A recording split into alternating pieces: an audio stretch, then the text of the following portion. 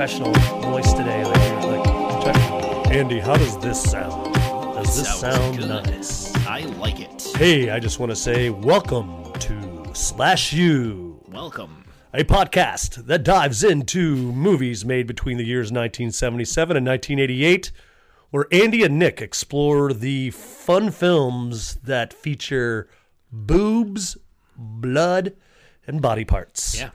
Drugs and beers. Drug use and beers and all the fun stuff. That said, I am Nick. And I'm Andy. Okay, all joking aside, Yeah. Welcome back to class, kids. We're glad everybody's with us for another fun week. This is Yay. episode 32. Dude, we've seen 31 films.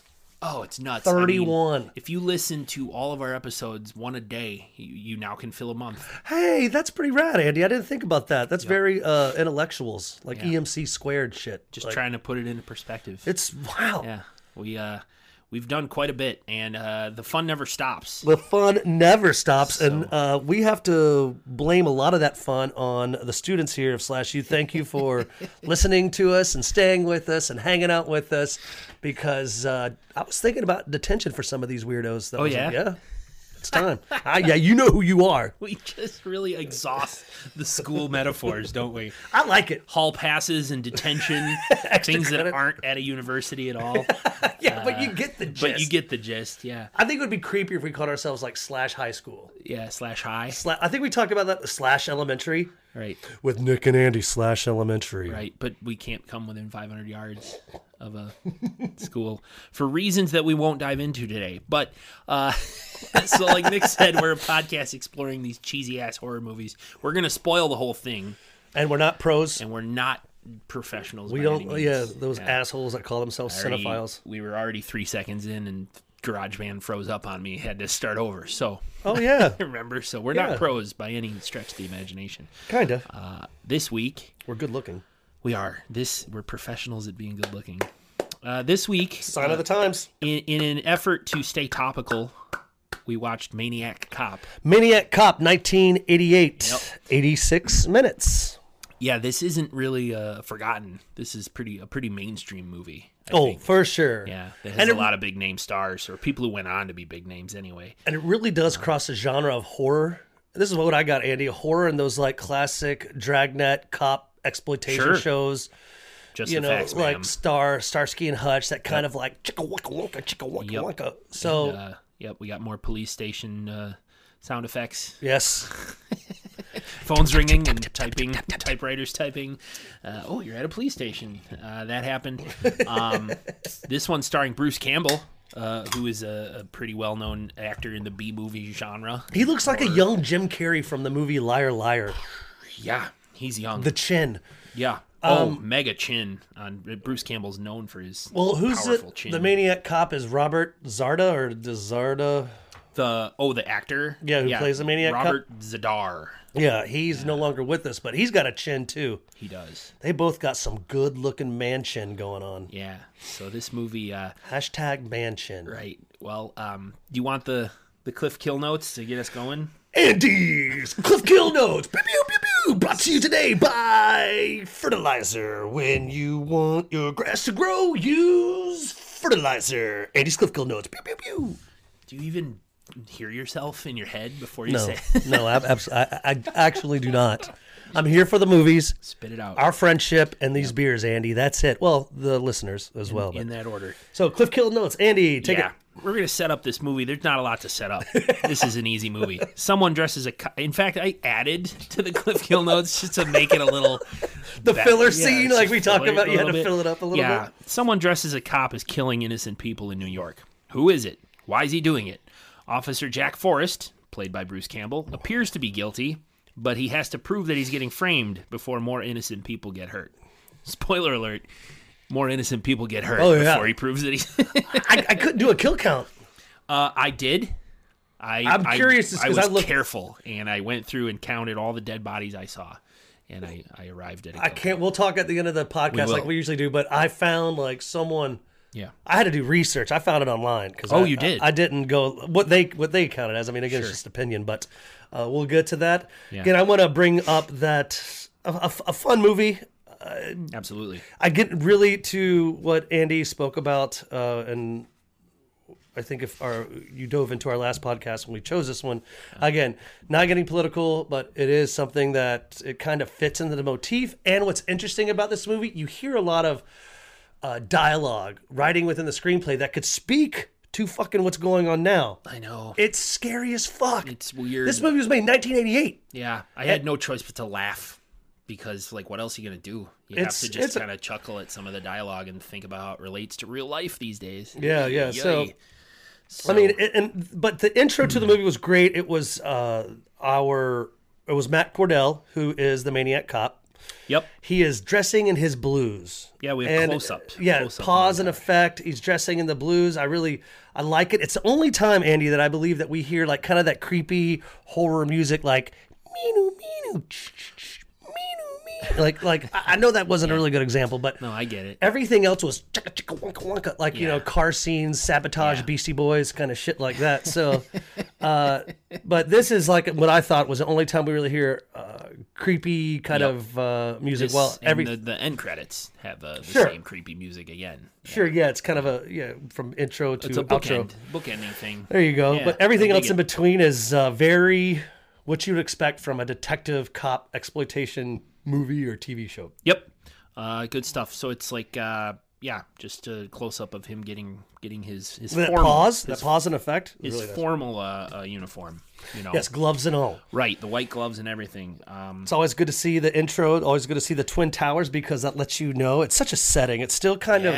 I still kind of speak so much to me. Not patriot. Not trying to sound like but it really is. I mean, the Twin Towers are no longer with us. But in every '80s movie set in New York City. Or anything shot in New York City, they always focused on the Twin Towers. Yeah, they're iconic. Yes. And there's people these days old enough to weren't around. Holy shit. Well, they know about... Yeah. September 11th, 9/11 is 20 years old this year. So there are people who are full-blown adults getting ready to start, hit their drinking age. And they weren't born when the Twin Towers went down. So it is strange when you see the skyline of New York from the 80s and you're like, man, that's right. There used to be these big old towers. And it's a stormy night. There's some lightning, thunder going on.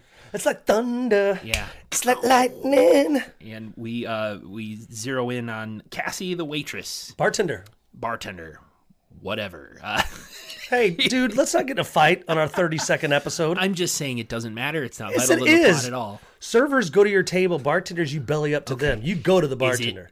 It's vital to the plot of this movie? Yes. Is it? How? Because when Frank talks about her, she was good with the joke. And I went to go hang out to light up a smoke, and there's some place that she'd rather be. Sing us a song. Of the piano, Cassie. Cassie, the bartender. Sorry. Yes. Poor girl. Is leaving her shift. It must be late at night, early morning, 1:30, 2 a.m., whatever. Casually saying goodbye to a couple of the patrons at the bar. One of them, of course, is, I'll drive you home. And she's like, no such luck. Whatever. After-hour party. There's an after-hour party going on. Yeah. So, she, I got lots of cocaine. Flirty guys flirting with her. She's an attractive young lady and leaves the bar and gets mugged. Or the attempted mugging. A couple of dudes jump her on the sidewalk. One grabs her ankle from behind a fence, and the other one, jumps down from a stoop. And they're like, stoop. Give us the money. It's a classic. These guys are stereotypical muggers. Yeah, they got the bandana, She refers to them later as Puerto Ricans. She does when she runs up to the. A couple Puerto Rican guys trying to mug me is what she yells, but. There's a man taking out the trash across the street down the block a little ways and witnesses this.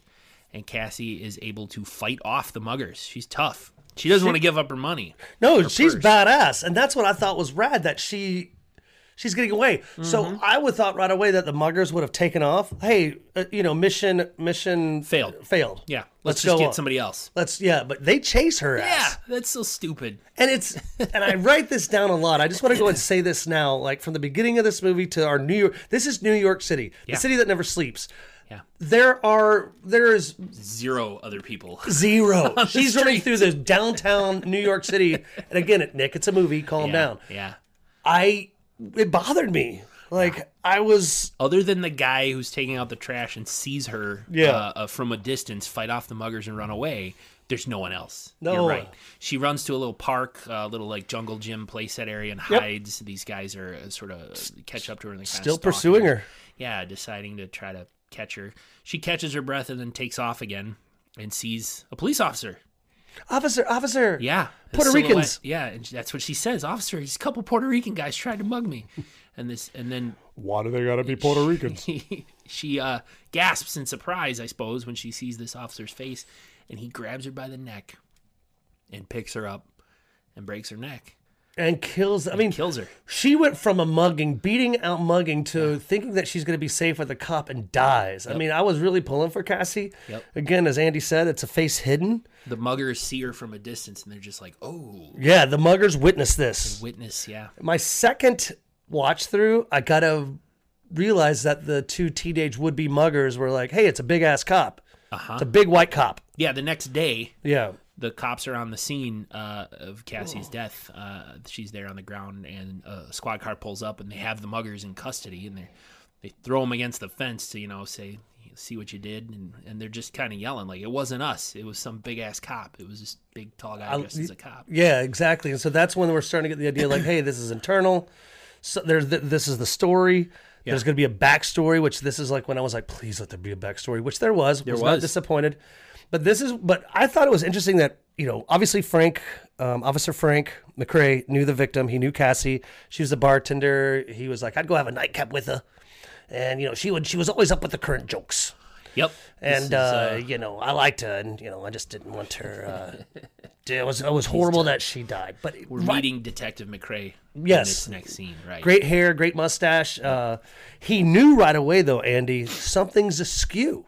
He did. There is no way two small Puerto Rican teens could do this. He sees the contusions on her neck. Yeah, the neck's fucked up. Yeah, and it was like, there's no way. You think a couple of kids did this? Mm-hmm. He's talking to the medical examiner at this point. It's a little bit later on, and there's a goof, I guess, in this scene, in a wide shot of the body on the table. I guess her foot twitches. Oh. I didn't notice it. I read about it, But yeah, Frank McRae is talking to another officer there and the medical examiner, and he doubts that those two muggers are the ones who did it. They even mentioned the cop. So you think it's a cop? He's like, yeah, it could be. I'm a cop. She knew cops. A lot of cops went into that place. It's a cop bar. It's a cop bar. And he did have a very notable line, which you kind of already alluded to. He looks at her and he's half talking to himself, half talking to her, and he's just like, you must have been so scared. And then you saw somebody you thought was a cop. Yeah. And you thought you were going to be safe. This cop is fucking huge. Yeah. So we've already ruined that. Not ruined, sorry. This cop versus Jason. Go. I'm just kidding. Oh, well, we haven't seen Maniac Cop 3. No? Oh, okay. Maniac Cop 3, see how Matt Cordell runs out and see Jason.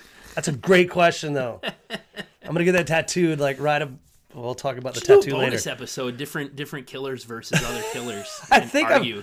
You pick one and I'll pick one and we'll debate the merits of who wins.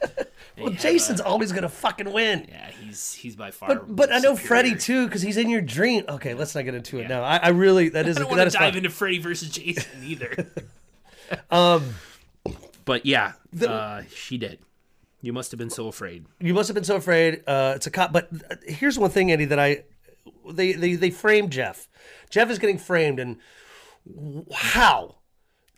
Bruce Campbell. You mean Jack Forrest? Yeah, Jack Forrest. I'm not calling him Jeff. You are calling him Jeff. His name's Jack. Fuck. Sorry. I think I have his name Jeff throughout the whole fucking thing. Better hit pause and retype it. Well, cool. I know what I'm doing. I'm just so sorry. No, it's okay. But he looks nothing like. They're white. Maniac Cop Matt Cordell is like 6'8". He's a big dude. With a body of Jolly Green Giant. Like a linebacker. Yes. Like a broad-ass shouldered Bruce Campbell, dude. Maybe the same chin, but that's fucking it. Yeah, Bruce Campbell's probably my height. Probably like 6'2", maybe pushing 6'3". I don't even think that tall, brother. He's a string bean. Like, he's a skinny dude. He looks like Jim Carrey. Yeah, I don't understand how they're... Like, yeah.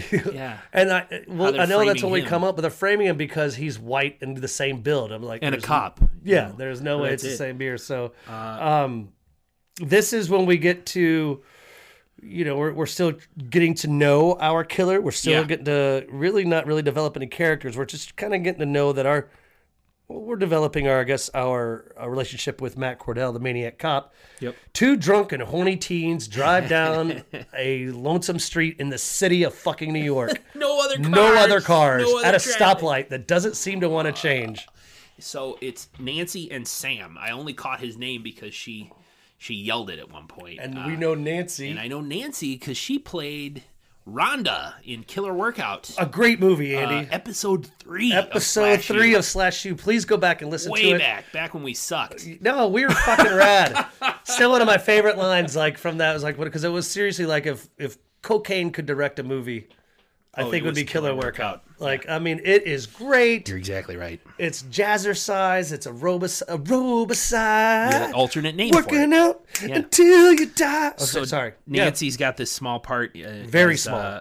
Her and her date Sam are they're drinking beers and driving down the road, and Sam almost misses the red light. She's Sam, the light, and he wouldn't have hit anybody anyway because there's no other traffic. There's no one out there. Slams on the brakes, and they're waiting, and Sam's like, "The fuck's up with this light? It won't change." And then we see a pair of hands in a billy club walk up to the driver's side door and tap, tap, tap. Oh shit, it's a cop. You know, Put away the beer. put away the beers. He's not gonna notice. Yeah. Sam rolls down the window, and the officer just points at him and gives the finger "come here" Yeah. motion. No voice. And she's like, "I think he wants you to go with him." Like, yeah, duh.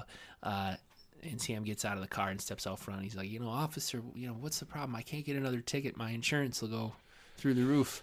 While he's doing this, though, he starts doing the drunk test, like touching his nose with his fingers, and the cop's not saying anything, facing away. So why did he start touching his nose? I Just don't to know. prove, Just to start. I'm not drunk. See, I can touch my nose. yeah, my insurance. And fuck. us as viewers, we're still in the car with Nancy, kind of watching this out of the windshield. Totally. And the police officer puts his hands behind his back, including the billy club. And it's not really a billy club, actually, Nick. It's a knife. Yeah. It's like a big blade. A huge blade, like Kind of draws it out and Nancy a medieval sees it. sword. A sword. And Nancy sees it, but can't warn Sam in time, and Sam gets slashed across the neck. And the officer throws him up onto the hood of the car. Like a fucking beanbag if you're playing cornhole. Like, I mean, it is like, it's not just Effortless. like he's thrown on the windshield and the blood just spurting out of his neck. Yeah, it just pours down the windshield. She has to turn on the windshield wipers and she guns it. Killer Workout. Nancy gets the fuck up out of there. So she escapes, and we have 2 deaths now. 2 deaths. And again, she's, what we're going to assume, going to find someone to say, we had a cop kill my boyfriend. Yeah, it was. That all happens off screen, obviously. Yeah. So we assume like maybe she was high on cocaine. It's We very don't possible. know. It's very possible she was Definitely drinking. Yeah. New York City in the 80s. Let's just say cocaine. Sure. We meet the commissioner, Detective McCrae meets with the commissioner. Roundtree. Yeah, Richard Roundtree. Yeah, who played Shaft. There you What'd you go. talk about? What'd you say? Don't say his name. Shaft. I'm a bad motherfucker. But I'm talking about Shaft. Yeah. Richard We do Roundtree. that with our cat, by the way. We sing about Fritz. Oh, Fritz? Who's the cat who likes to sit in the window and look at all the people walking by? Fritz! Can you dig it? Damn right. Damn right. Richard Roundtree does a Window into my life. I make songs up about our cat. I want to go on record, which we do record, so it will go on record. Yep, on record. A perfect role for the commissioner. Okay. Oh, yeah. I mean, Richard Roundtree? he Yeah. It's good stuff. killed it. Yeah. I think Commissioner everyone's Pike. characters, they were perfectly cast. Oh, yeah. But Richard I agree. Yeah. Richard Roundtree was my favorite. So he isn't having the story of the killer cop when Frank McCrae Yeah. tries to tell Officer Shaft or Commissioner Shaft that there's a killer cop. He's like, well, hold on, son. Could just be somebody trying to smear the police. Didn't you a white cop? Yep. Didn't you try to kill yourself? Don't you have a gun? Like he starts interrogating fucking Frank McCrae. Shaft does. Yeah, he officer, says like or commissioner. around 10 days after your partner was shot in the line of duty, didn't your gun mysteriously go off? Did you try to commit suicide? And McCrae's like, the gun just went off. Don't worry about it. Because they're talking about mental illness. We should screen all of our officers. Yes. See who's got problems. Frank McCrae was a great character, because he really believed, like, what a smart thing to say, Andy. Like, let's go back to our files. Let's check mental. Who's got problems? Yeah, who's seen some shit. What a thoughtful thing to say. Yep. And of course, this is when Commissioner Shaft, is it Riley? It's Commissioner Pike. Commissioner Pike. Yeah. Thank you. But I mean, I like calling him Commissioner Shaft. So do I. I don't mind it. Commissioner Shaft turns the tables on Frank and says, Yeah. Hey, you know what? If you want to talk about this, how about you? How about your mental fucking health? Screen you fucking dick. Like, because he doesn't believe a cop could be doing Yes. this. He just thinks it's somebody dressed as a cop. They could just be trying to smear the good name of the police department. Exactly. Which is a viable theory. It is. Yeah. But I mean, I could see why the commissioner is trying to turn around, because he don't want that on his clock. He wants to keep this quiet Yes. as well. And he even tells Frank, like, I notice you don't smile very much. And then Frank does that creepy smile. Like, he's like, because he's not, but then he just all of a sudden smiles. Just a fake smile. And that's when Jody and I had a really good laugh. It was fun. So Frank is a man on a mission right now, Andy. Yeah, he doesn't like the way this is being handled by the higher ups. On to victim 3. No kidding. This guy doesn't even have a name. He's a musician. Yeah, he's got a saxophone. Yeah. And what I even have him as a jazz musician, which I like, because as he's walking to his car with his saxophone case, and you could tell right away it's a saxophone case, but there's jazz music lingering in the background. So you think maybe he just did a jam session. There you go. New York City, 80s, cocaine, jazz, a perfect combination for fun. Yep. I'd be there. So out on the street, no one else around. yes, no one. And it's a jazz bar right there. I mean, it's. You think there'd be people coming and going? Yeah, people walking the streets. I know that New York was a different place back in the late '80s, but still, the music's still going on. He walks to his car. His kill is pretty rad. He's getting into his car and assaulted by our Maniac Cop. Yeah, he flips him around and handcuffs him. And handcuffs him what we assume is pretty tightly, Andy, because blood starts trickling down his wrists as he runs off. He gets away because he sees the knife. Yeah. He's handcuffed. Yeah. Fucking Maniac Cop pulls out the fucking medieval sword or whatever. Big old blade. It's longer. It's shorter than a sword, but longer than a knife. I'm not sure how to describe it. That's the story of my life. Yeah. Giggity. And so this guy takes off running. He takes off running, and poor guy trying to get away. Like, I really thought, like, hey, baby, he's gonna get away so he can say that it's a cop. He starts screaming for help. He runs up to an apartment and he's pressing his face against all those the call buzzers. Buttons. Yeah, because his hands are handcuffed. We have a quick shot of his wrists, like you said, bleeding. And people answering the buzzers are like, "Buzz off, buddy! Get out of here!" They must think it's some drunk asshole, and he's just like, "Help! There's someone out here trying to kill me!" And he trips and stumbles into some wet cement in a construction scene, spot on the sidewalk.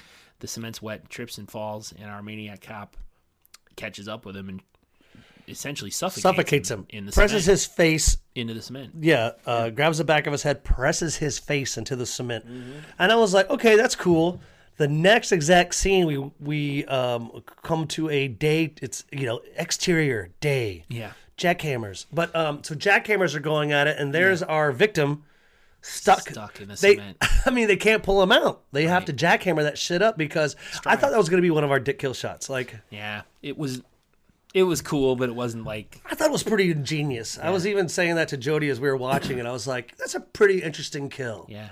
I probably would have made it my dick kill shot if his head was totally submerged in cement and they had to jackhammer him out. Just his face stuck in there. I was like, meh, pedestrian. I've seen that on a million cartoons.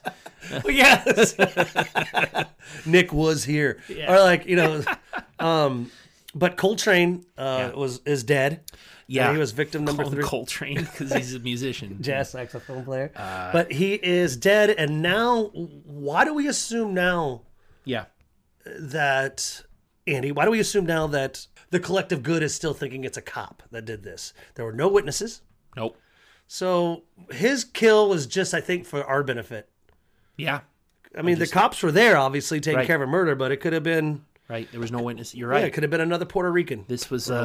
yeah, that's true. I don't understand how they attribute this one to this Maniac Cop. I don't either. When I'm sure... My second watch was... I'm sure there are other people being killed in New York City at the same time this cop is going around. going around killing. It'd be like if in Chicago, South Side Chicago, where like there's 20 victims of gun violence on any given weekend. You can't attribute that to one person. It's like, so McCrae, Detective McCrae now meeting with a reporter. Gina, who thinks she's about to get some. Yeah, they're a little flirtatious. Frank D. A little flirtatious. And he says how he likes seeing her on the evening news. She's a TV reporter. Yep. Even though we hear her on the radio later, but. Or is that just a voiceover? It could, yeah, I guess it didn't have to be her, but this is where he's leaking this information to her because he does not want it to be kept quiet. Yep. He wants the public to know it's possible that there's a person dressed as a police officer who's murdering people. Don't credit me, like by name. Right. Just say a credible source within the department. Right, and he also tells her, make it bigger than AIDS. I did not hear that. Yes. Holy fuck. He wanted her to play it up, make it bigger than AIDS, meaning make it a big deal. Yeah, I get some panic. I totally get it. I think all of our listeners get it too. Yeah, Holy fuck. In the 80s was a big deal. Dude, yeah. I mean, it was shit. Made COVID AIDS was some scary shit back made then. COVID look like a goddamn, just a common cold. Yeah. I mean, so he tells her that she should play it up, and it will hopefully get. I didn't hear that. That's fucking. Yep. It will hopefully get City Hall off their asses because he wants them to do something about this. Yeah, that's when. I think really Gina was there to get some information, but I think she wanted to take a mustache ride. Old Frankie mustache ride McCrae. Yeah, it's But possible. she was, they're both flirtatious. But then we hear her report. We hear her voiceover, Andy. Yeah. And she's accrediting, a close source within the NYPD police department has told me that a suspected killer within their own ranks is murdering innocent people. So watch yourself. And at this time, as this is going on, a lady, a Karen, I call her a Karen. I agree. Is playing with her radio, and she's listening to this as her car is breaking down. Yep. So her car is breaking down, and so it's smoking. She pulls over to a side of the street. It was also funny if I can comment on sure. the radio. The radio announcement ended by saying we reached out to Detective Frank McCrae, who's leading the investigation, but he said he was ordered not to speak. And I'm like, why would they put that in there?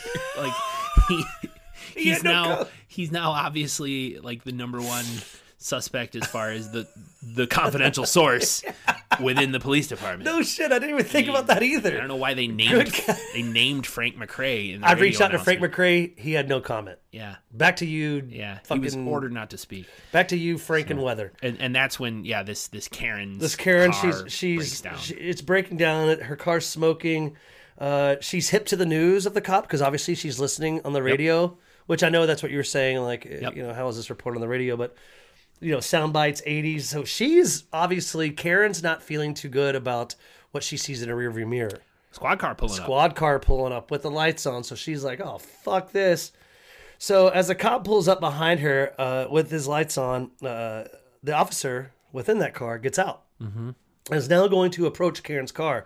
Karen is just fucking freaking out now. Grabs a gun. Yeah. Cop leans over to a window. She fucking takes a bullet, shoots him in the head. Yeah. Bullet comes out. Brain matter comes out the back of his head. And that is Nick's a dick kill. Shot of the week. Pew, pew, pew, pew, pew, pew. The reason why I like it, Andy, is because it's a Karen. And second, I mean, it's like, quick. She is. You wouldn't think someone that would have a gun. She looks like an 80s Karen. Yeah. And she says to herself, like, he ain't going to get me, or yes. something like that. And blam, she blows away a completely innocent cop who was probably just trying to help her. Karen, do you need anything? Yeah. Can I call you a tow truck? Right. My name's Henry. Mm-hmm. Nice to meet you. I'm Officer Henry. Officer Henry. So, do you think she was taken to jail? Because again, we go to the right next scene. Oh, I took videos of both of our. Oh, okay. So definitely we'll be posting on our social. Yeah. But did she go to jail? You think? Probably. I mean, because this is setting up the fact that there's widespread panic. Because everyone has an excuse to go look up. Yeah, and we flash to Captain Ripley, who is a character we're meeting for the first time. Captain Ripley, the commissioner, and is it the mayor? The mayor, yeah, because he's pissed that tourism is down. No one's coming to eat the pizza. The three of them are discussing the fact that there's letters coming in, people complaining about cops who might have just stopped him for speeding. It's like, I think that's the killer. So they're trying to deal with this problem of now the general public blaming all the police officers for being the killer, just when they're inconvenienced by the police. You know what I mean?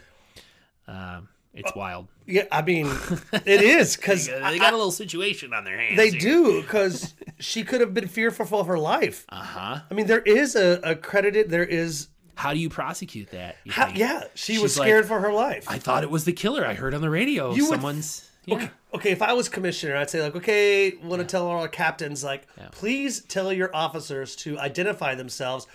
You know, well, they can still say something. I mean, you know, well, obviously we know that. Well, we don't know. God damn it! I can't really discuss it on the podcast. Painted in a corner here. Yes. Yeah. So I don't think Karen went to jail. I think if she got if the cops are killing, there ain't no chilling. I don't know. Like, I'm trying to do a Johnny Cochran thing there. Like the glove don't fit. Yeah, you must have quit. Whatever. So tourism is down. Yeah. No one's coming to the Broadway shows or the pizzas or the stuff. So the mayor wants this solved. Yep. So this is when we meet Ellen and her husband Jack. Not Jeff. Sorry. We go to Ellen Forrest, who is clipping newspaper clippings that are mentioning this Maniac Cop, and she's putting them in a big book. Yes. It's weird. She's like clipping them out and saving them. We assume this must have taken place over a matter of a couple of weeks, you think? I mean, in order for there to be like multiple newspaper clippings, do you think that these first few killings and then the trouble with people getting mad at the cops, this has to have been like a couple of weeks at this point? Maybe. Yes. Right? It can't just be like 3 nights in a row and now the city's in a panic and we've received tons of letters and she's got all these newspaper clippings. This has to have been a little bit of a time frame. She's got some news clippings. I mean, not all, because what it says in the news clipping, we don't see it, but it says claims 4th victim. Okay. From at this moment, we've only seen 3. Right. Cassie, Nancy's boy. Sam, and the musician. And the jazz, Coltrane. Right. Well, the 4th victim could have been the cop who got mistakenly killed. Yeah. But it's not the maniac But not the maniac's victim, yeah. So anyway, I still think it's maybe like a week, but she's still holding the clippings. Sure. She's also keeping a diary.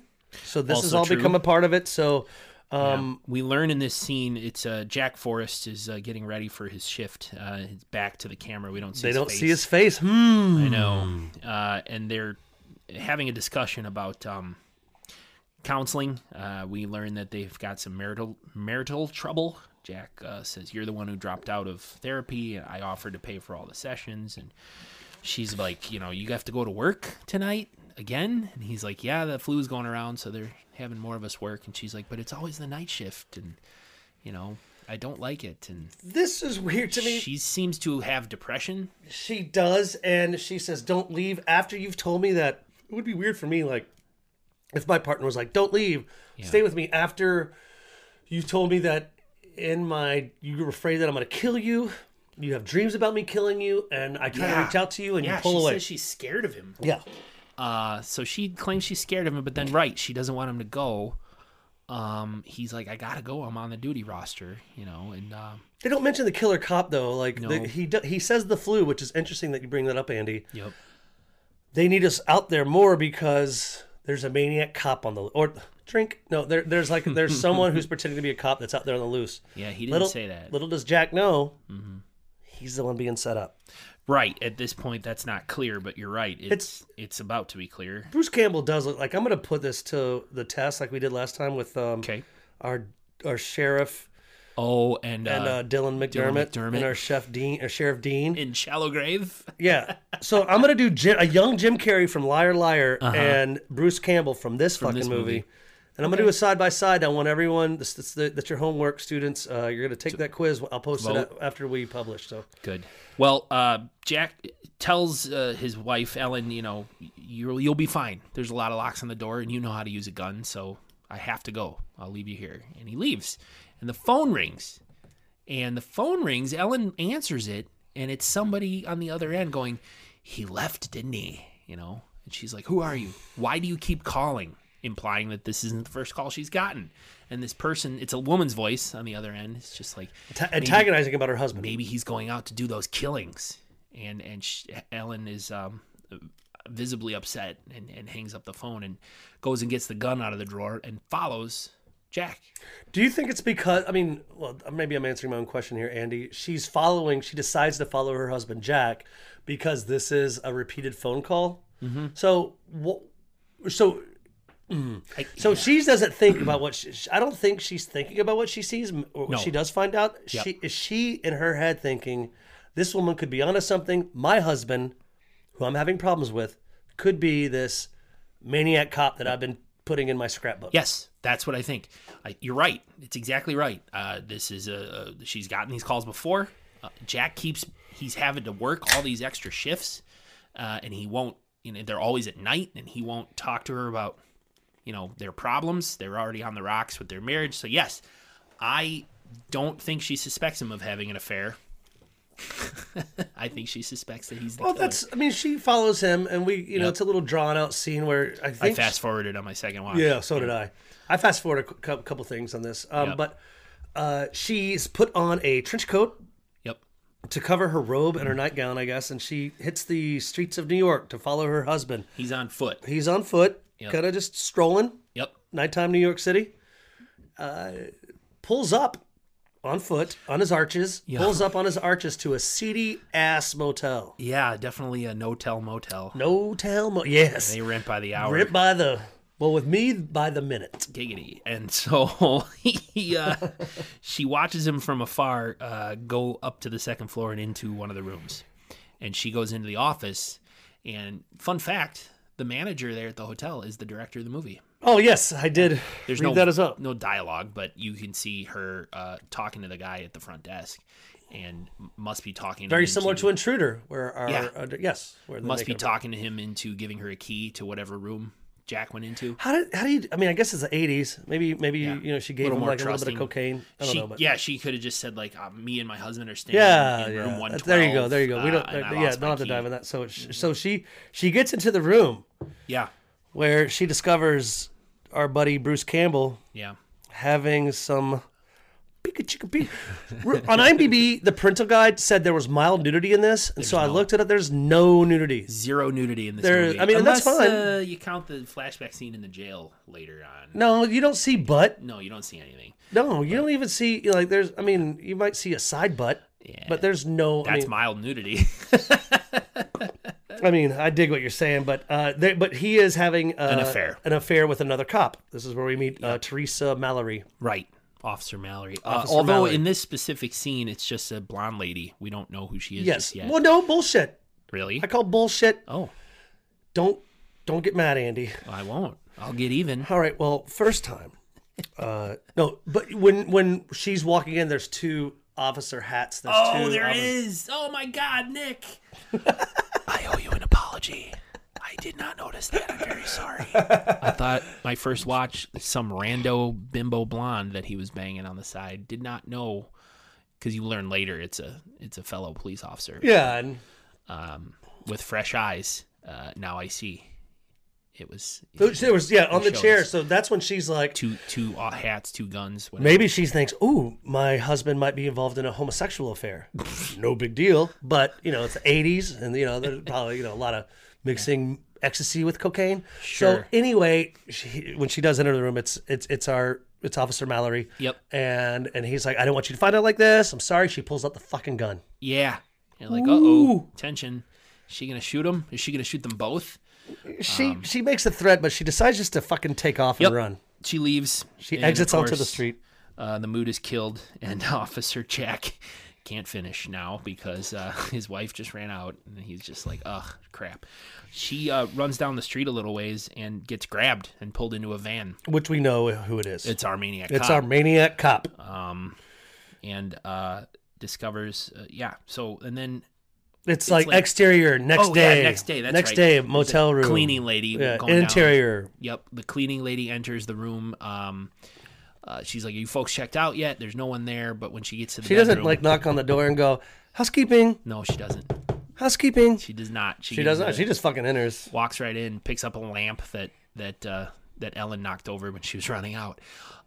Obviously, Jack and Teresa have checked out and they're gone. Yeah, they're way gone. And the cleaning lady discovers Ellen's dead body in the bedroom. I got a great picture of Throat that. Slashed. Yeah, That I'll post too. Like that was some good effects. Yeah. Like, yeah. She was almost decapitated, dude. So our Maniac Cop killed her and left her in the hotel room. Throat slit. Now I think, Andy, that all eyes are on Jack. Well, yeah, his wife winds up dead in a hotel room. I'm not laughing at the dead wife. I'm sorry. No, but the next scene is Captain Ripley. Roll call. And he walks into roll call and says, Forrest, let's talk. Okay, yeah, he's got a gravelly voice. I got a gravelly New Yorker Jack voice. Forrest and brings him out and says, like, how are you and your wife? And Jack just says, like, oh, did she call you to talk about our troubles? Yeah. And Ripley's like, oh, so you guys are having troubles, huh? What is that's none of your fucking business, Captain. And that's what Jack says. Yeah. He goes, Ripley, and he's, Captain Ripley. Oh, yeah. Captain Ripley, what is my, what business is my personal life of yours? And he just says, since your wife was found dead in a hotel room this morning with her throat cut from here to here, do you want to see the pretty pictures? No, that can't be true. It can't be true. And, of course, Jack just says, like, she ran out. She had a gun. I tried to stop her, and she ran out. And Ripley's like, oh, so you were there. And Jack's like, well, yeah, but, it was all a big problem. I didn't want her to. And he just says, before you go any further, I should read you your rights. Yeah, let me read you your rights there, you weirdo. Yeah, because now Jack Forrest is suspect number one. Suspect number one. And what's kind of cool about Jack is that he doesn't want to narc out Officer Mallory yet. Teresa? No. Yeah. Because she doesn't. She's not obviously in. She's not in a. I mean. Well, and that's his alibi for the other killings. But he was in the room when and his wife died in the and wound up in this hotel. But the other murders, he's got an alibi. But that's what. Yeah. But that's okay. That's what I'm confused. Yeah. Officer Teresa Mallory, what we assume isn't have. I mean, I guess she could have a husband and kids, but I'm assuming she doesn't. But he doesn't want to give her up yet. Is he afraid of her career? It's the 80s. It's, I mean, I know that women and, promotions and it could set her back. So he's thinking of her because even when the lawyer comes in, they're interrogating him. Ripley and McCrae, the detective and the captain, are interrogating our buddy Jack. Yep. The lawyer comes in, get out of here. I'm talking to my client. Oh, his defense attorney. Yeah. And, and he's just saying take the charge. He's a shitty lawyer. He is. He's just like, you complete insanity. You blacked out. Back up just a second. So McCrae and Ripley are interrogating Jack, saying they have the newspaper clippings that his wife had kept of all of the Maniac Cop killings, and they found her diary where she talks about being afraid of him. He was at the hotel where she was found dead. They were having marital trouble. So, yeah. It's pretty good writing, Nick. A lot of all these signs would point to him as being guilty. The way they've set this up. If you're a person, if you're Captain Ripley or Detective McCrae, you're like, yeah, geez, this guy sure seems guilty. I think because all this is pointing to him. But Ripley, of course, falls for it. McCrae does not. McCrae's like things that make you go, But so the defense attorney, is like, hey, just go. Maybe you don't remember doing it. You would have seen the passion. I like the pizza. And Jack's like, wait a minute, I didn't do it. I'm not pleading guilty to anything. And he's like, I have an alibi. I have an alibi. But I want to see if we can catch the real killer in a week. Right. Before I give you her name. Right. And I think it's because if he is, maybe Jack knows that he is being framed and he doesn't want her to be in danger. Oh boy, that's I know I dig it, but she's in danger already because that's what we find out. Like we he tells the lawyer, about the affair, but no name. But yeah. McCrae's going to dive in deeper, but before he dives in deeper, the news show decides to show Joe Q Public. So that's right. McCrae and Ripley are in a bar, and we have the TV. The TV's on, and it's just like, I guess a cameraman goes out, hands someone a microphone, hands Joe Q Public the microphone. It's a man on the street thing. Yeah, it's a montage of just different people. Great. Yeah, but it's what the African American gentleman says, that he's like, they'll say that they see a gun on you. They'll say they'll see a knife on you. Hell, they'll see a flash of silver on you and think that's a gun and it's your belt buckle and they'll shoot you.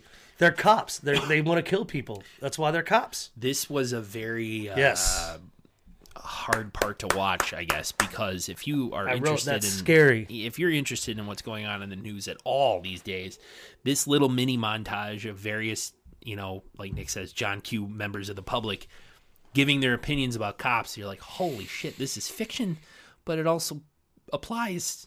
It's the way a lot of people feel these days. I can't agree with you more, Andy. And again, not getting political, but it's scary. Well, one dude says, like, back in my day, you respected the cops. Yeah. And now it seems like they got to shoot you to get you to respect them. Yep.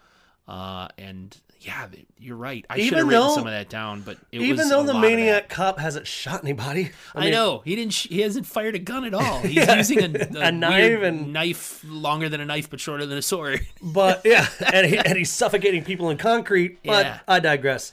But yeah, it was a cool little series of sound bites. It is, and I think this was such a great pick, Andy. By the way, when you mentioned it last week, and after watching it, it sucks to say this, man. I fucking hate saying this, but it does resonate. It really did. And we've got Ripley and McRae sitting there, kind of wallowing in like, this is fucking shitty. Yeah, but Frank still thinks the real Maniac Cop is out there. He's got like a sixth sense. Yeah, McRae says to Ripley, like, I don't think Jack did this. He's protecting someone.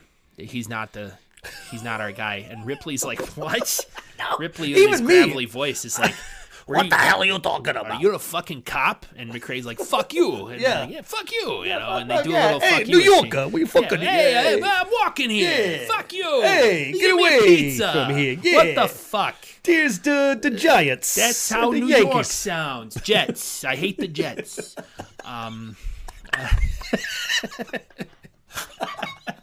Oh, the accents. I love the fucking Knicks.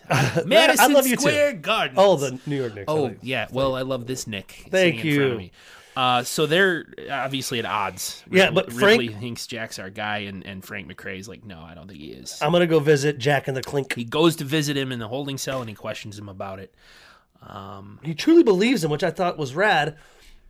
And Jack says, "Why me?" And he's like, "Your size and description," which we talked about earlier in this podcast. Bullshit. Yeah, they have. I mean, you would need two Jack Forrests together to make the shoulder width of our Maniac Cop. A guy who seriously can pick up a 180-pound jazz musician and throw him like. I mean, I'm like even the drunk boy with our killer workout girl, Nancy. Like, I mean, yeah. And we get to more throwing around of the Maniac Cop. You're exactly right. Yeah. Again, I know it's a story. Yeah. No big deal to kind of go into it, but he also, when he says size and description, he tells Jack, well, I think that, that you're being framed because of your size and description. White guy cop. White guy, tall guy, great cop. chin. But the info is coming in from the department. Who can be? Somebody inside the department is letting this cop know who's who. Yeah, and he finally tells her. Jack finally tells McRae, "Hey, I'm banging another officer. Yep, his name is Tim, and he's wonderful." No, he finally tells McRae that he's having an affair with Officer Mallory, Teresa Mallory. And where is she? We got to talk to her because she could be in danger too. She's on duty tonight. And she's working Vice Squad as a prostitute. That's exactly what I wrote too. She is a prostitute by herself. No earpiece. No earpiece. Yeah, I've watched enough cops in my day. Like, there's like 12 cops, so she won't get in danger. I thought it was that too. Yeah. I thought thered be a sting, like she's wearing a wire. Yeah, so what if she does arrest someone? Does she pull out a gun and says, okay, come with me? I guess she does. But then it keeps the job going, so they take the John. If anybody out there has seen cops and they do prostitution stings. Yeah.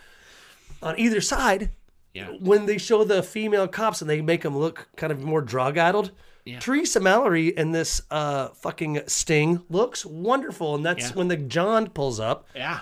Hey, baby. Got a good time? And she asks if he's a cop. And she, are you a cop? And she's like, yeah. Is that thing where... Yeah, that's where this come from.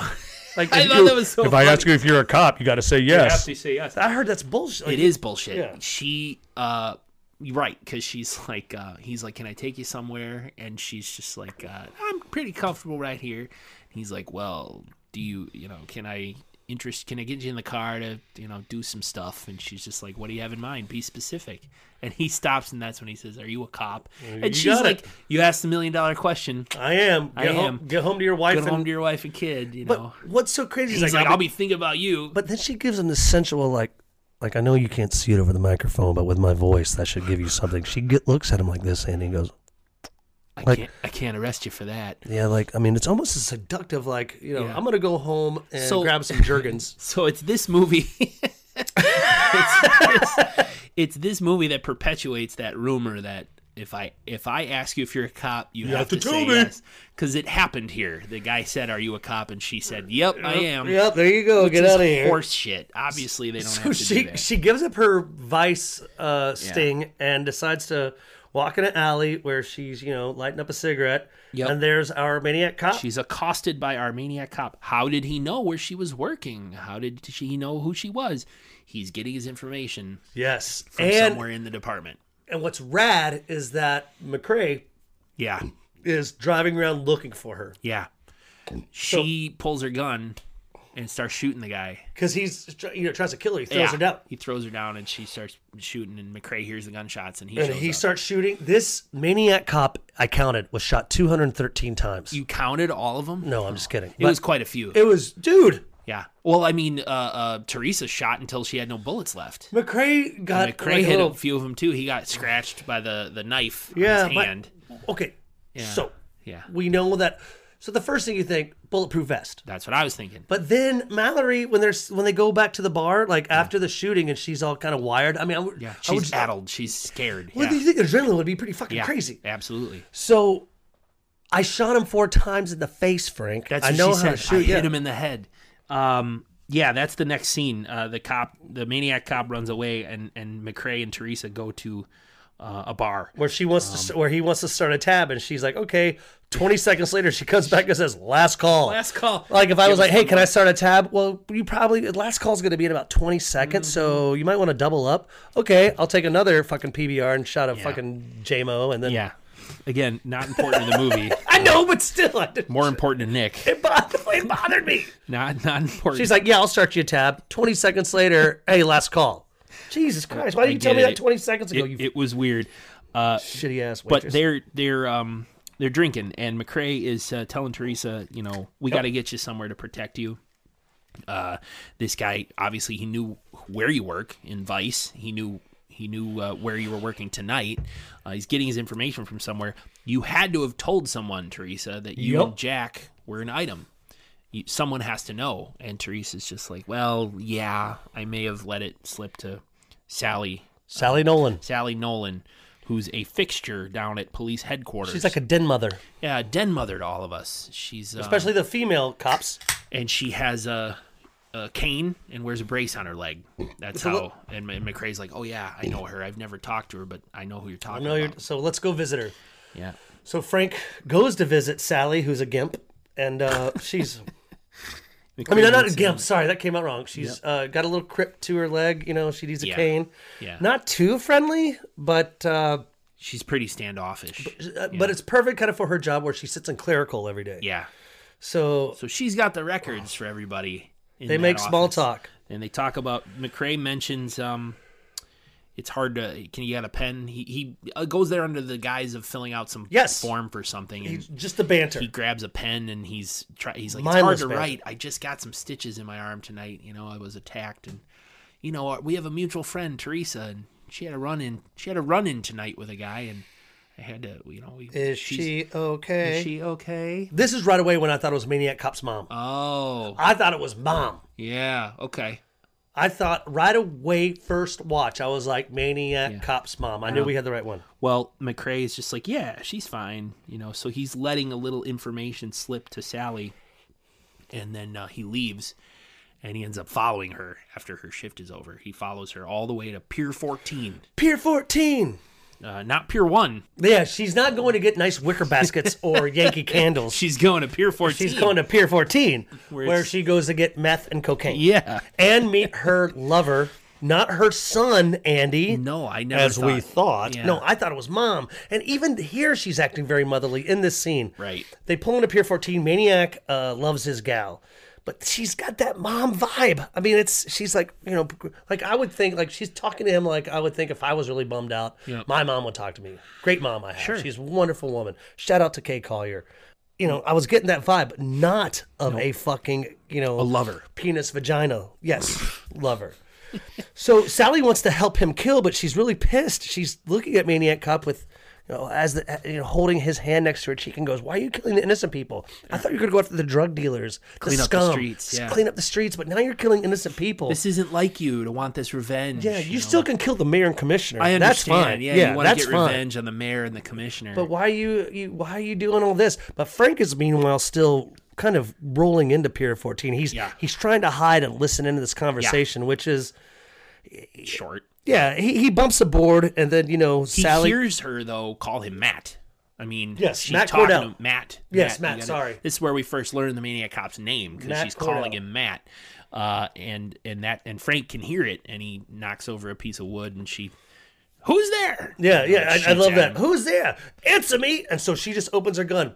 2 questions. Yeah. She's never fired. The backup is no backup is called. No, like everything just kind of ends. He runs away, and you hear a cat go. Yeah, I love that. So she's like, "Oh, it was a cat." Yeah, but you would think the next day, Frank would say, "Well, we need to hold Nancy. Fucking, you're right. We need to grab her, Sally Nolan. Sorry, we need to hold Sally Nolan." Never says that. Never says anything weird, and never really dives into her. I mean. It just, I already knew the story. Now he knows that she's working with the cop, the bad cop. I dig that, brother, but I mean, I knew already. Like, I was like, I just kind of felt like the steps were going. It was a little weird. I just wanted an answer, but he doesn't call for backup. He lets them skate. Sally's not even fired from her job, and now we learn more about Matt Cordell. Yeah, it's the next day, or I suppose, I don't know, McCrae is looking into Matt Cordell, because he heard the name Matt, so he's got... He was a shoot first and ask questions later type of cop, and apparently he stepped on people's rights, and they sent him to Sing Sing. They sent him to Sing Sing. They locked him up for very topical right now. Yeah, so I mean, violating people's rights. I mean, if you say that does that mean you kill them? Yeah, step on the back of their net for 10 minutes. This was a shoot first or ask questions later cop. But he was decorated. He was a good detective, I guess. He was very decorated, but they locked him up for violating rights. We learned that Matt. Well, while McCrae is talking to the records clerk, we learned that Matt did have a girlfriend who he brought by at one point to visit. She was also a cop, and apparently she was so distraught. This is dialogue between McCrae and this record guy. This chick was so distraught at his verdict that she threw herself out of a window and crippled herself. They didn't know that she was fucking Sally Nolan, that she's been working on the force, that she's not. I don't dig this part of it. That's when I was like, oh, she threw herself out the window, and now she wears a leg brace and walks with a cane, and it's Sally Nolan, and oh my God, come on. But even all this, it was like, it's like detective They're the work. worst detectives, Nick. Yeah, I mean, seriously, like, I'm going to make a stoner comedy about 2 detectives. Pineapple, I don't know. Anyway, like, it was so dumb to me because I was like, hey, this should be happening more. Like, oh, there was a woman he was dating. She was really bummed. She threw herself out the window, crippled. The girl I saw last night talking to it be? Yeah. This is when we get our backstory. I was just about to say, we go back to the Pier 14. He's so cute sleeping. Matt Cordell is laying on some random junk sleeping. Yeah, he's so cute. But he's dreaming about the past. Yes. He's flashing back to his days in Sing Sing. The gavel that goes on forever. It's like, okay, Judge, I get it. Yeah, the judge. A black judge, really? I'm just kidding. Very progressive. Yes. The prison, they kind of a flyover drone shot now for our millennials. This was obviously a helicopter shot in this movie. The glare, so we get a view of Sing Sing. We're getting glares from the other prisoners as his POV, as we always bring up in these podcasts. He's walking in. We're getting glares from every kind of race, every kind of type of prisoner. Yeah. Thank you. Yeah. That would be walking through. You can tell they're all whispering like, "That's the cop. That's the one we're gonna fuck. He's a fucking cop. Yeah, look, he's got a big ass chin. Look at that fucking cop. God, hey, I know he's gonna take a shower, so let's get him." Probably. And what's so funny when they attack him in the shower, Andy? Yeah. He sounds like Madman Mars. Like, that's his sound. Yeah. So go back and listen to one of our episodes of our favorite film, One of our favorite films, Madman. Yeah. And that's the killer Madman Marz. Yeah, so that's the flashback. Matt Cordell in the shower, and that's probably your mild nudity, which isn't even really nudity. Yeah, and he gets jumped by a few other prisoners, and eventually he gets all slashed up and stabbed, and there's a nice long shot of bloody water going down the drain. But it's a mouth slash, like almost like the Joker. Oh yeah, how did I get these scars? Sort of thing. Yeah, this is when I thought was rad, Andy. Like we get to see his face later, of course, but it was a good setup. This movie was, as you said earlier in the podcast, it's not one of our cheesy, forgotten. No. Maniac Cop can stand on its own, and this was a good scene. The flashback with our sweet little boy was very sweet, but everyone thinks he's dead. Yeah, he's not. We jump back to the present. McCrae and Teresa question Jack, and I put question in quotation marks. Yeah, they interrogate quote Jack. unquote. McCrae brings Teresa in and Jack, to sit down and talk about him. But McCrae, he knows that Jack's innocent, but he can't prove it yet. So to the DA, yeah, because right. Hey, Matt Cordell did it, right. Andy. They have no, he didn't. Well, he's dead. Yeah, they have compelling evidence, and so. Yes. McCrae leaves Teresa. It says, you keep questioning him and, wink, wink, rough him up a little. Wink, wink. Yeah. You guys go ahead and make out. I'm going to leave the interrogation room. Dude, your wife was just brutally murdered by a fucking maniac cop that's trying to... Yeah. Jack is not mourning that at all. No, he feels free. Like, free as a dove. Yeah, and he's like Suzanne Summers in the 80s, like... She's got that look, like she's got the look, like that blonde, because she's still got the blonde, crimpy hair from when she's doing Vice, by herself, for a prostitution ring. Again, I just kind of thought that was uncomfortable. If like, even if I was, I'd be like, hey, like my wife was just brutally murdered. I know we had our difficulty, but right now is not a good time to make out as I'm still being held for suspicion of killing a fuckload of people. Yeah, well, McCrae goes to the records department. I don't know to do more investigating.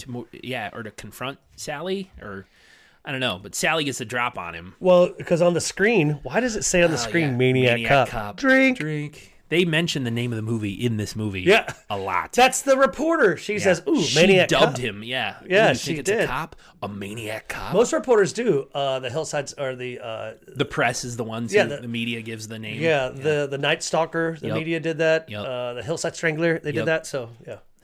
But, yeah, the Maniac Cop drink, so... But Sally gets the drop on McCrae and starts beating him with her cane. Because he discovers What? A glove in her purse. Oh, he starts rooting through her purse without a search warrant. I'm just kidding. And finds the white glove. And she decides, I'm going to beat the fuck out of you. She's screaming like he doesn't. He knows. He doesn't need me. He knows. And she starts beating the hell out of McCrae and must bust his stitches on his hand because his hand starts bleeding. I didn't catch that. That was interesting because that was probably going to be my next question. Yeah. As she's beating the shit out of him, like I really thought she was going to kill him, but he grabs her cane and McCrae finally grabs the cane, and so she realizes that she no longer has a weapon. Yeah. She takes off. She stumbled. Well, she's got a brace on her stumble, legs, yes. So she's kind of using, and she's screaming to herself, and I didn't really catch it because it was so piercing, and it's a good scream. It's a good scream. It's a good scream. She comes upon a cop. A cop hanging from the ceiling. From a belt, like dead. Yeah, dead. And she screams, "He's here!" Yes. He's here! That's when you know right away. So our hero, Frank McCrae, great detective, great mustache, comes up, grabs her, tries to take her back. I guess we're hearing some more commotion and shit. Like, well, yeah, we flash back to the interrogation room where Teresa and Jack are. They hear the scream. They're like, "What was that?" And back to McCrae. But then he busts through a window and grabs his love of his life. Maniac Cop grabs his Sally. Sally Nolan. And he starts... Our cripple. Yeah, and he grabs her and starts beating her, bashing her face against a wall. Why? I don't know. Like, why would you... Like, this is the woman that was holding her hand, like, he was looking at her, like... Well, she had just got done screaming, "He doesn't need me. He doesn't need me." Why? I don't know. And you still had a love for her. Maybe this is a pretty weird gap in the plot. Hole in the plot. I'll even bring this. Like, what it shows to me is that your mental, your mind, it deteriorates. I'm just gonna bring this up real quick. In Rob Zombie's Halloween, okay. Edward James Olmos, as that is our Latinx actor who is awesome. Mm-hmm. He plays like a janitor and he's known little Michael Myers from when he was like, when brought in, like, I guess, 10 years old, to when that big ass fucker is in his 20s. So he's known him for a long time. He grew up with him. Yeah. Always protected him. Michael Myers, no problem killing him. Yeah. Like, it wasn't even like, so. Well, that's Michael Myers, man. He doesn't give a fuck. Well, that's okay. Maniac Cop doesn't give a fuck. I guess not. Sorry, I didn't mean to raise my voice at you. I'm okay. sorry. I really do apologize. I don't. I didn't no offense to it whatsoever. But I did like I wrote Let's Talk. Yeah. What's the title of this movie again? Maniac Cop, not sane cop who likes people that he likes. It's Maniac Cop. Kind of in love cop. Yeah, I'm in love with that girl, so I won't kill her. Cop. No, it's Maniac. It's complicated cop. Right. Like Mountaintop Motel. He's like the gal in Mountaintop Motel who just randomly threw cockroaches in the room. Oh, like yeah. A minor inconvenience. Yeah, oh, yeah. He's crazy, just like her. He's crazy. Yeah, so he grabs Sally, kills her, smacks her against the wall, and McCrae's like, put her down, and he throws her down onto a desk, and then he starts beating the hell out of McCrae. Yeah, and this is like, yes, and this is as Mallory and Jack hear the commotion. Mallory's like, you stay here, I'm going to go find out. She finds another dead cop. There are dead cops everywhere. This is like where I start getting lost in the kill count. Yes, a little bit. The maniac is killing Frank. It sucks because I like Frank McCrae. I like Frank McCrae. He's like my Motel Hell buddy. Oh, Melvin. Yeah. Like he might be in the slashies this year. Right. But go ahead. What happens is Teresa Mallory and Jack Forrest get out of they discover that the interrogation cell is unlocked and open. They can, because they're buzzing the buzzer to be let out, but it's open. And it turns out the officer who was manning the door is dead. There's another officer who's pinned to to the bars of the door, like it's barred, like a jail cell bars. Totally. With handcuffs. Yes. Around his neck. Handcuffs around the bar. They find another officer hanging. If they would have shown that, sorry to interrupt, Andy. If they would have shown that, that would have been my dick kill shot. Oh, showing it happening? Yes. Yeah, that would have been awesome. And then they find, I think, a second officer hanging right near all these guys, too. There's a couple dead officers in the hallway, like on the stairs. So Jack and Teresa are sneaking around the police station. I think Jack says to Teresa, you go get help or go somewhere. I'll try to find him, because they separate. Yes. No, he's like, if I'm not downstairs in 5 minutes, you hotwire the car. Right. She's like, why? And he's like, because this is my battle. Right. I don't, you go. You go get in the car. She goes, Yeah. That's what she does. Right. And Jack is sneaking around the station, pulls a gun off one of the dead cops, and another officer gets the drop on him. And says, like, you killed all these people. And he's like, you escaped your cell and killed all these people. And Jack's like, no, it wasn't me. The real guy's here somewhere. You're letting him get away. And it's the same time, Cordell is still throwing McCrae around, like hitting him against file cabinets and tossing him around. They keep cutting back and forth. Great. And Jack punches out this other officer. Yeah, this is the wimpy. Yeah, this is the wimpy detective that we only see once in the morgue when Cassie is dead. It was a no-name detective. No name detective. I'm sure he's got a name, but it doesn't matter. He's a dickbag. Fuck him. So Jack punches him and takes the gun back. And he's running. Where's he running? This is when we go back to McCrae getting beat up and eventually thrown out the window. The maniac cop tosses Detective McCrae out the window, and Teresa is down on the ground in the car, and we get a from the ground view of the window shattering. Great McCrae shot. Falling out, screaming all the way down, and he hits the top of a taxi cab, and he's dead, and that's my Dick Kill shot of the week. I want to take a second to explain it. It's been a few episodes. For those of you who might be new listeners, I'm sad. Let's just decompress for a second. For those of you who might be new listeners, the very first movie that Nick and I watched in episode 1 was Splatter University. The very first kill in our first movie on our pilot podcast episode was a guy getting stabbed in the dick. Stabbed in the dick. Yep, and he was getting killed that way, and therefore from then on, all of our favorite kills. That was my favorite kill.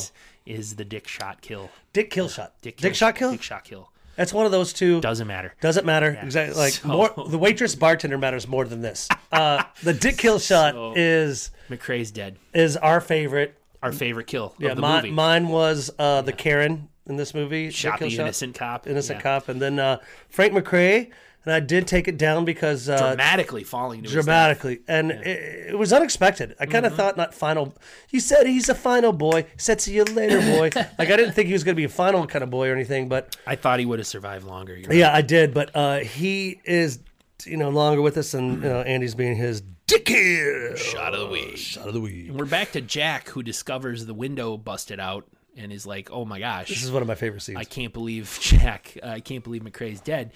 And a couple other officers come, they must have been out of the building. They come up the stairs holding their noses and shit because everybody's dead. And they're like, oh my God.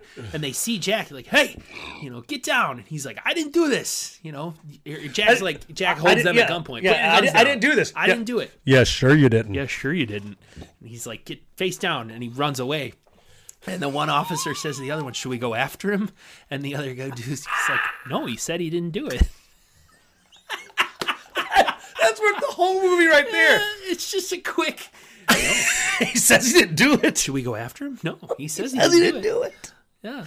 Maybe it's because they're scared because they think he is a psychomaniac. Yeah. I don't know. Whatever it was, I watched it twice. Yeah. The second time even I watched it, I had to pause it because I was like, this is the greatest. Yeah. This is... The montage is worth the movie. The Joe Q. Public montage. Yep. It's a great movie to watch. Yeah, So, I mean, obviously movie. this is no final exam. That reminds me of Shawshank Redemption when Red, or Morgan Freeman's character, is like, what'd you do? I'm innocent. Yeah, we're all innocent. Yeah, we're all innocent. Hey, Joe, are you innocent? Yeah, I'm innocent. I'm innocent. Yeah. Well, he said he didn't do it.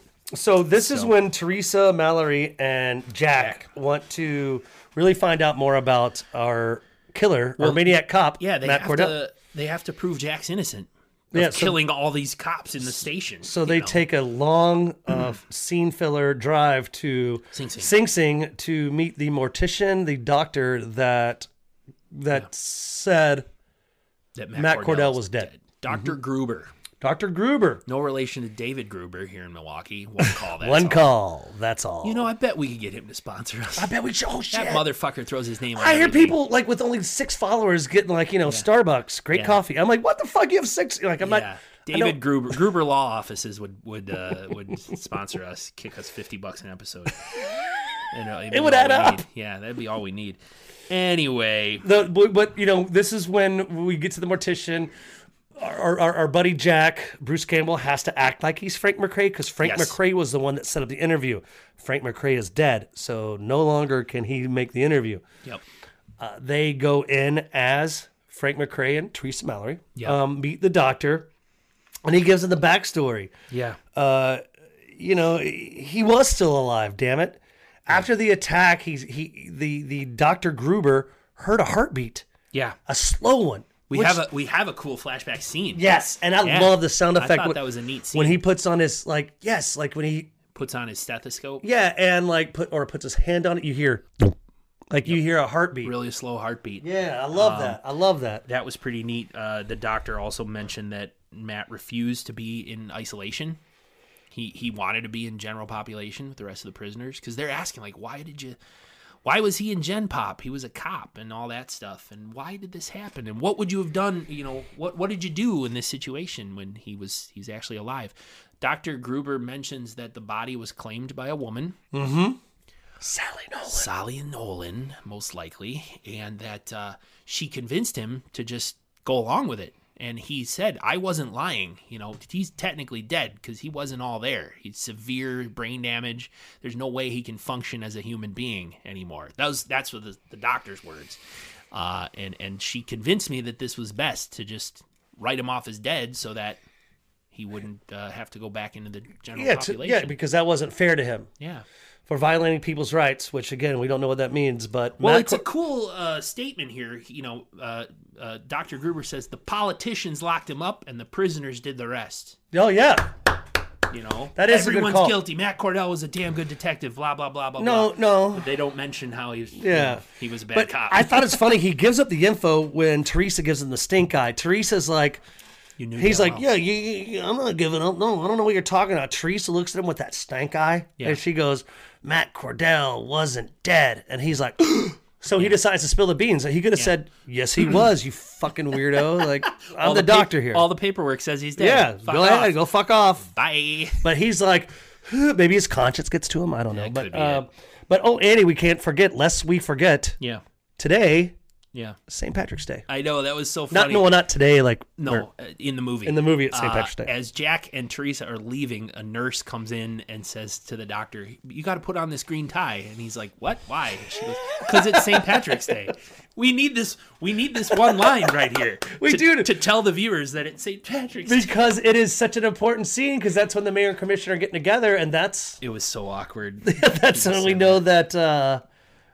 We know that, well, it's St. Patrick's Day, the mayor and the commissioner we cut to a parade. Are going to be in danger.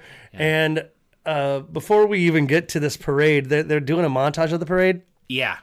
Can cops drink beer in uniform? I saw that. It looked like file footage, didn't it? Yeah. It looked like real life footage from B-roll. a real parade. B-roll, like yeah. an actual parade footage with actual cops drinking beers. So in the 80s, maybe you could have. In uniform. But yeah, you couldn't, I think, in uniform. Like you could... I don't know, but anyway, that caught me first watch. I thought that was funny. First watch, I got it. But let's go ahead and dive into the reporter scene. Yeah, we also have it's Ted Raimi. We jump to Ted Raimi. He's just credited as the reporter, saying like, it's the 50th. It was actually the 50th annual St. Patrick's Day parade in New York, and despite all the killings and despite bomb threats, they were still having the parade, and it was a record crowd. He was, he's reporting on all of this. COVID. Yeah. No, there was a lot of crowds there. But so we're just kind of learning the setup here. It's a big time event. It's a big parade, and of course the police commissioner. The police commissioner's gonna be involved. The mayor's gonna be involved. Yep. The captains are gonna be involved. So yep. So Jack and Teresa have decided to try to convince everyone that it really is Matt Cordell. Damn it! They go back to the police station. Jack's like, "You go up, woman." Well, because he's wanted. Yeah, I know. But it's he still can't like, go up. But they get her. This is such a great scene. I really liked it. Everyone's in a celebratory mood because it's St. Patrick's Day, and the cops are, whole station, the whole precinct's involved. Yeah. Teresa enters this man's club meeting, and the captain, our Captain Shaft, kicks everyone out and says, "Hey, Shaft, we just heard this message from Frank McRae."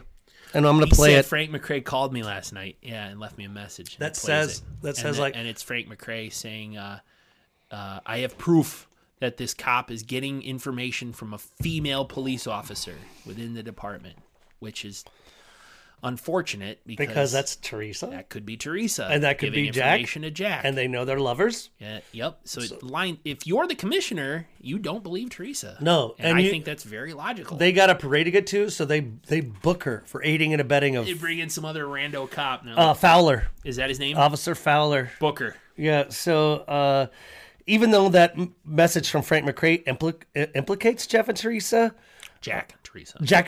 Sorry. And then it puts the blame on them.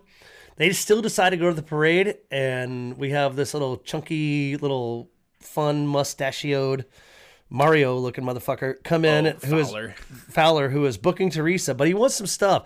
I thought it was going to turn sexual. Like, he was going to be like, "Hey, we got the whole fucking commissioner's office to ourselves. Yeah. Let me touch a boob." Yeah. He doesn't want to touch a boob. He's like, "Give me the information because I want a fucking promotion." Like, he wants to go arrest Jack. Yeah, he wants to be a hero. He wants to continue. He wants to go up the ranks of the NYPD. So Captain Ripley, and the commissioner are leaving to go get in the elevator, and it's small talk about you're wearing the wrong tie or something. I don't know. And as they're waiting for the elevator, we have a shot of them getting killed. The Maniac Cop comes up from behind, and he stabs both the police commissioner and Captain Ripley. They're dead. Kills them both. So now it's just, this is like kind of getting quick. You kind of know it's becoming the end of the movie. Yeah. So Fowler, he's not getting the information from Teresa. Right. They're handcuffed together. Right. Fine. Let's go book you. Yeah. Let's go book you. And as he's walking down the hall, he's going to get it because he's talking like this. And furthermore, and like right when you always say, and furthermore, and let me tell you one more. Yeah. His voice. One other thing. Yeah. And this line of dialogue before I get cut off, and so he did. And his inflection goes up, and then he gets gutted.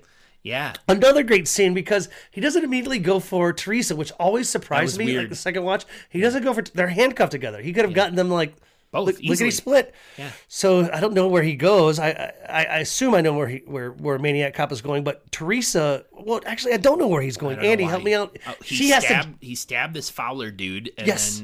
then he disappears for a second. But she has to drag his fat ass around. Drags Fowler, to the break room or whatever. Yeah, it looks like a break room. That's what I have too. So she can get the key from his fat ass. I'm like, Right. and lock, and sorry, no body shaming. Yeah. His little fat Mario ass. And like, so she uncuffs, she finally gets away, and a fight ensues. Breaking down the door. The Maniac Cop does. Starts breaking down the door to the break room. Yeah, he's doing it so sweet though. He's like, I don't understand. Yeah. Teresa. Knock, knock. Are you Teresa, in there? are you there? And he Can I- starts busting through when he could have killed her in the hallway. Yes. 5 seconds ago. She takes a chair and throws it out the window to get some attention. and to escape out the window. She's on the second floor. And Jack is down on the street, across the street, looking up and seeing all this.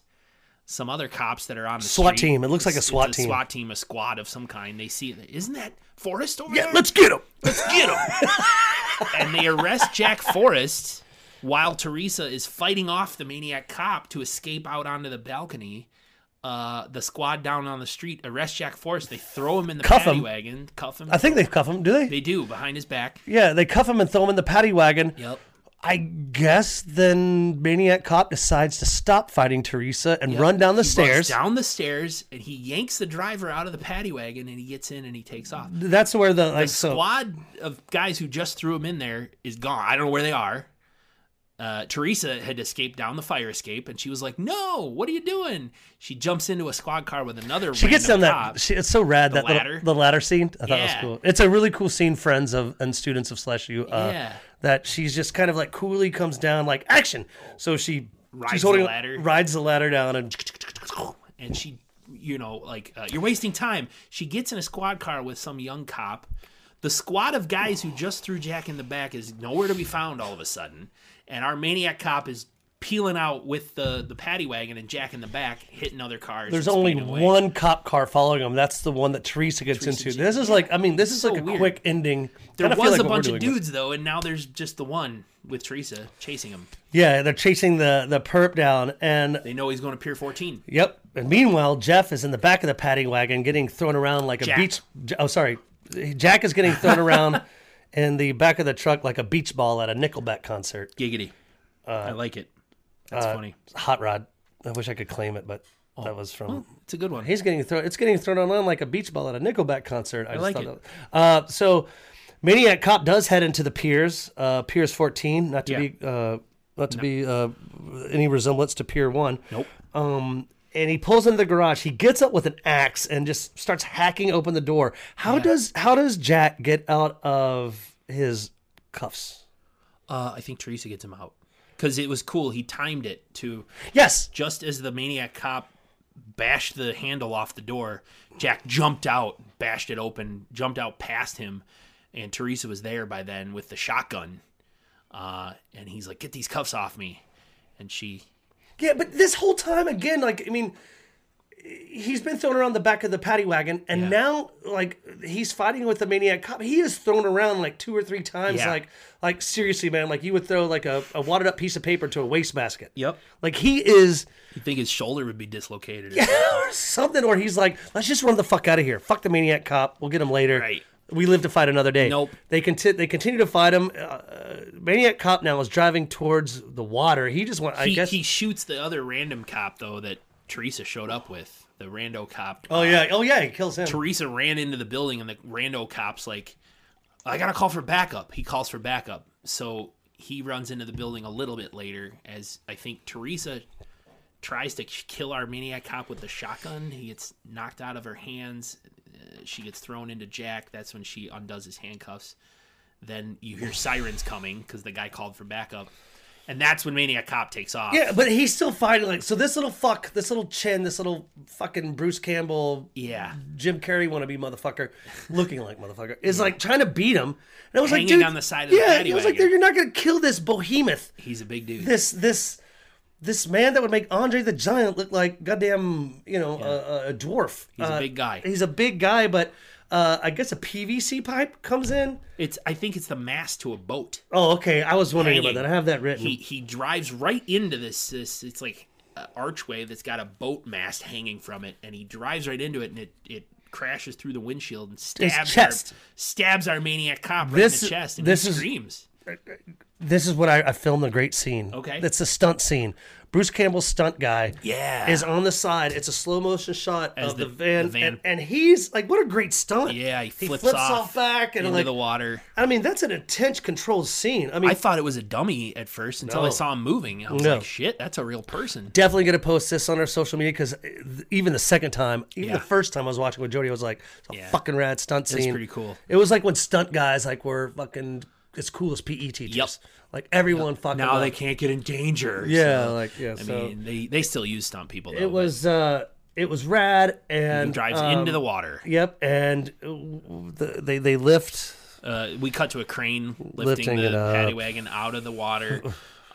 Everybody's got guns, except for the workers that are making sure that the paddy wagon is being put down right. Right, they put it down, and the Maniac Cop? boat mast is in there, and there's no body. And the camera pans down to the water where the pilings of the pier are hitting the water, and a hand comes up out of the water, is touching the pier, and then they cut to another helicopter shot of the city with creepy music and roll credits. And that is the end of Maniac Cop. That is the end of Maniac Cop, away. Which we do get Maniac Cop 2 in 1990 and Maniac Cop 3 in 1993.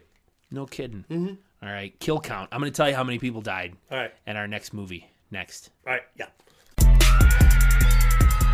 Hi, I'm your Nightmare Girl, Taz. And I'm your Nightmare Girl, Love Flame. And we're the Nightmare Girls. Nightmare Girls is a weekly podcast that takes a humorous and thoughtful look at the wild genre called horror. Get ready for a horrorlicious time and look for a new episode every Friday. Nightmare Girls! Nightmare Girls! Ah! This is the Nightmare Girls podcast with Tasma and Kyla LaFlame. And we're back. And yes, a great movie. We have to make some time for /you to expand extra credit for Maniac Cop 2 and Maniac Cop 3. I think that's a good idea. Hey, did you like that promo? We promoted a shout out of friends of the podcast, the Nightmare Girls. The Nightmare Girls podcast. Find them right now on Instagram. Nightmare, just how you think it's spelled, and girls without an I. So Nightmare, GRLS, okay. Nightmare Girls podcast. They are Taz and LaFlame. I think we're becoming kind of like podcast BFFs. Are we? Yes. Yeah, they seem cool. And it was a fun promo. It was a very fun promo. Great job. I really like your voiceover you did that. I got to bug them about that voiceover. Like, Nightmare Girls podcast. Fucking rad.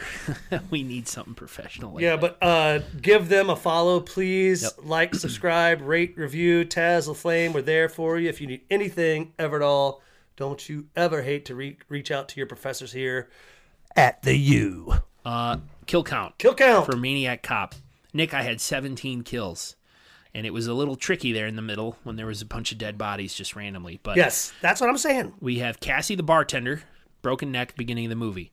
Sam, the drunk teen, driving with beer. He got slashed across the neck and thrown on the hood of the car. The musician guy, smothered in cement. That's 3. John Coltrane. We have a regular beat cop. He was totally innocent, shot by a Karen who thought he was out to kill her. So he wasn't killed by our killer, but he was still a death in this movie. That's 4. Ellen Forrest, Jack Forrest's wife. She had her throat slashed and left in the hotel room.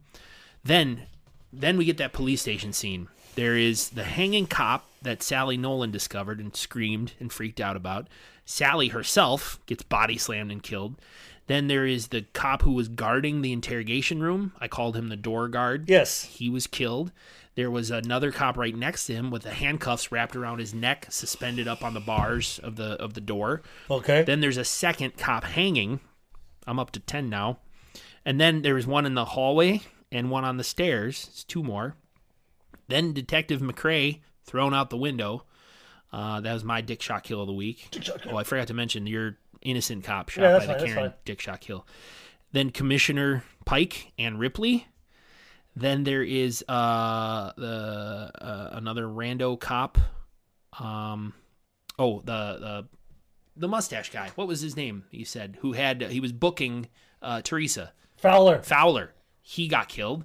And then another random cop right near the end, he got shotgunned by Maniac Cop right near the end of the movie. Maniac Cop, also the security guard at Pier 14, he got hit by the car and died. Is he dead, though? Yes, because cops are... Listen, I don't know. He wasn't moving and no one stopped for him. They showed him twice like this. All right, so that's 18. Yeah, I don't... Yeah, 18. Well, that's that. 18 deaths. Pretty good kill count. That is a good kill count, and I'm really impressed that you kept up with it. You know what? I'm so glad I don't have your job. I had nothing else to do, except for my regular paying full-time job. So, there you go. The job that I get paid to do. I had that to do. What are we watching next, Andy? Next week, or for next week, we're going to watch one called The Burning. Yes. It's not about gonorrhea. Hey now, from Hey, 1981. Dude, we're getting good. It's available on Tubi, I think you said. Yeah. So there's some ads. And Amazon Prime, too. Amazon Prime. Here's the setup. A former summer camp caretaker who was horribly burned from a prank gone wrong lurks around an upstate New York summer camp bent on killing the teens responsible for his disfigurement. So we take an English high school. Yeah.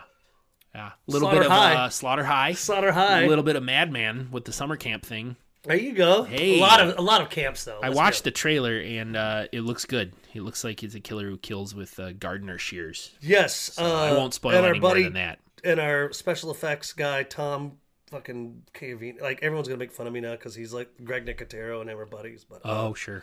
Well, he's back on this special effects. Gardini. okay. One of the writers on this movie, Harvey Weinstein. So Yes. hopefully there'll be some sex. Hey now. Oh, shit. Oh, fuck, What? dude. What? Fuck him. What do you? Oh, yeah. Well, he's a dickbag. Yeah, but that doesn't mean there's probably tons of other people who worked on this Tom movie. Savini. I'm Let's not talk gonna. about Don't talk about Harvey Weinstein. It's fine. You know he did Good Will Hunting? I didn't know that.